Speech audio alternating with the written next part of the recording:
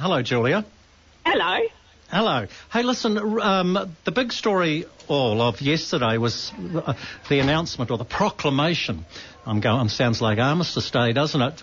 Peter McBride and Miles Hurrell at the Fonterra AGM told farmer shareholders that the co-op was likely to set a target for carbon emissions, which would encompass the company being responsible for everything, including the farmers. And then they go on to say 73% of global consumers found sustainability pledges important when buying dairying. And this has sparked quite a debate on Twitter, amongst rural Twitter, and you've been involved in this with a lot of the leading proponents, if you want, on Twitter about where we sit with this. And I know you've just come back from a fact-finding mission in the US.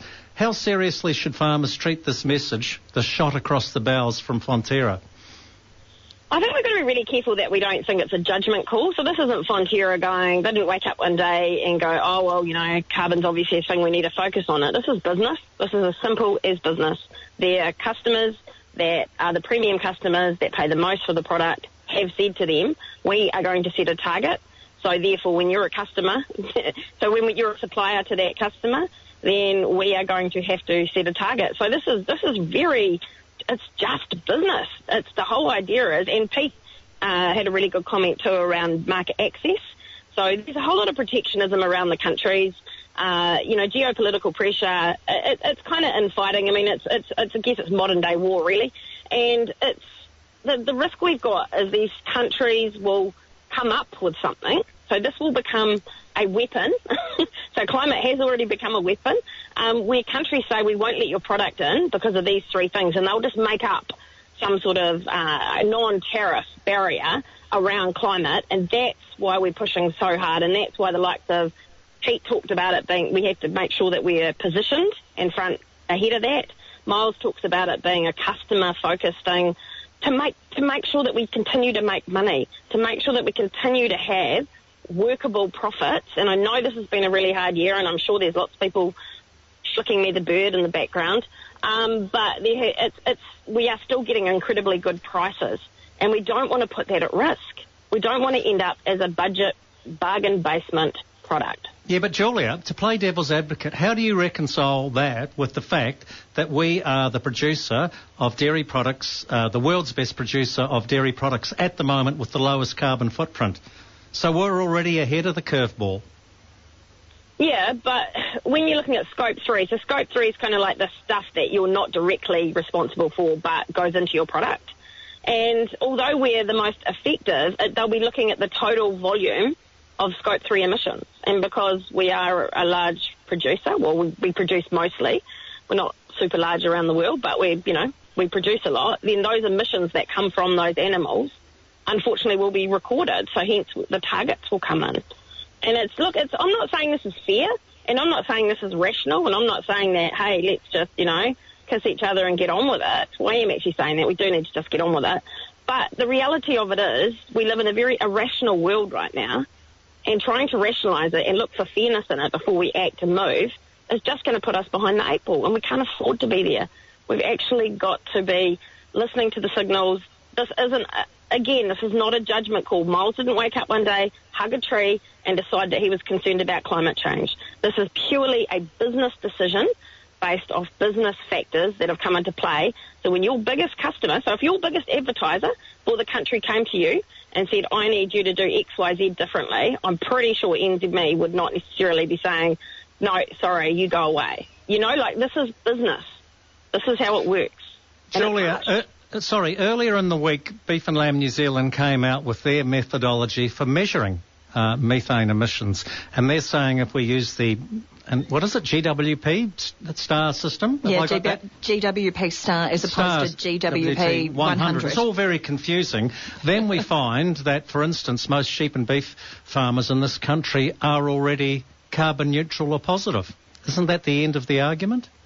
Yeah, it should be, but then who recognises that? So if we come back, so if, say, Nestle is an example, and, okay, they're not buying sheep and beef, but whoever a big customer would be for red meat, if they then don't recognise that measure, then it becomes irrelevant.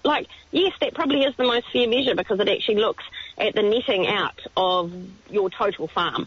But the unfortunate thing is right now that if that isn't recognised internationally by other governments, so therefore for market access, and it's not recognised by customers, then it becomes just a New Zealand-focused thing.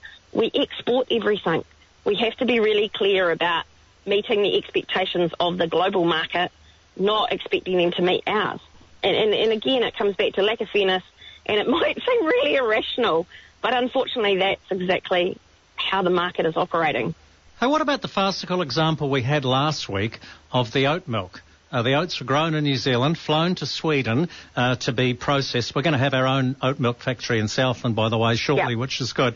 And then flown back over here, and then they're tagged as zero carbon because they've gone and bought some trees as an offset. Yeah, offsetting is pretty interesting. My personal value is not reflecting anyone else's. I don't like offsetting. I think it's Catholicism. I think you sin and then you repent, and I don't believe in that. Maybe just don't sin first. And what I'm hearing out of COP27, which, yes, again, there'll be a few more birds getting flipped at the radio because of this, that there is a lot of talk around it's just greenwashing. So when you offset, you're simply greenwashing. So there's going to be a whole lot of conversations that come back from that around investors, around bankers, all these things that offsetting isn't necessarily going to be the panacea of the future. It was never meant to be the end game. It was meant to be a transitional game. And there's all sorts of scary stories where countries are double accounting for it. So you account for it as a company, I account for it as a country, but there's actually no change. So instead of it being net zero, now the talk is it needs to be zero. So zero warming. So how do we do that? All right, just to finish on, I want to get your comments on comments made by another really good commentator, just like yourself, Julia, and this is Keith Woodford, Professor Keith Woodford, and I reckon he's got a pretty good handle on that, and he's given it to the government big time, I think, in his rural news column about how they've completely cocked up the messaging around He Waka Eke Noa. Do you agree with him? Oh, who wouldn't? I think it's, and I don't want to get into anti-government because I don't like governments anyway, but I think the key here is that it was handled in a way that didn't support those that were supporting it. It lost trust and they lost hearts and minds. And it was really disappointing. And it was really sad for those who weren't for it, and it was really sad for those who were for it. I think one thing we shared over this period of time is a great sense of disappointment.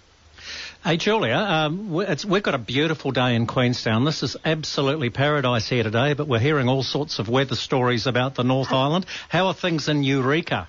Oh, look, we've got a bit of rain. I must admit, listening to the intro, firstly, I thought, well, at least I've got a terrible-sounding voice, so you always sound brilliant next to me. And secondly, it just sounded glorious. It's pretty wet and windy. I'm not sure if it's really cold. You know when you go from like 23 degrees to like 18, you think it's cold? But we're certainly getting our fill of rain again today. As long as it's good. As long as it's good when we head up for field days at the end of the month, Julia. Oh, it's guaranteed to be amazing. Hey, Julia Jones, Head of Analytics from NZX, appreciate your time. And this is a really good debate. And it's an interesting debate. And it's been quite a positive one on Twitter this morning. It's well worth going and having a look at it.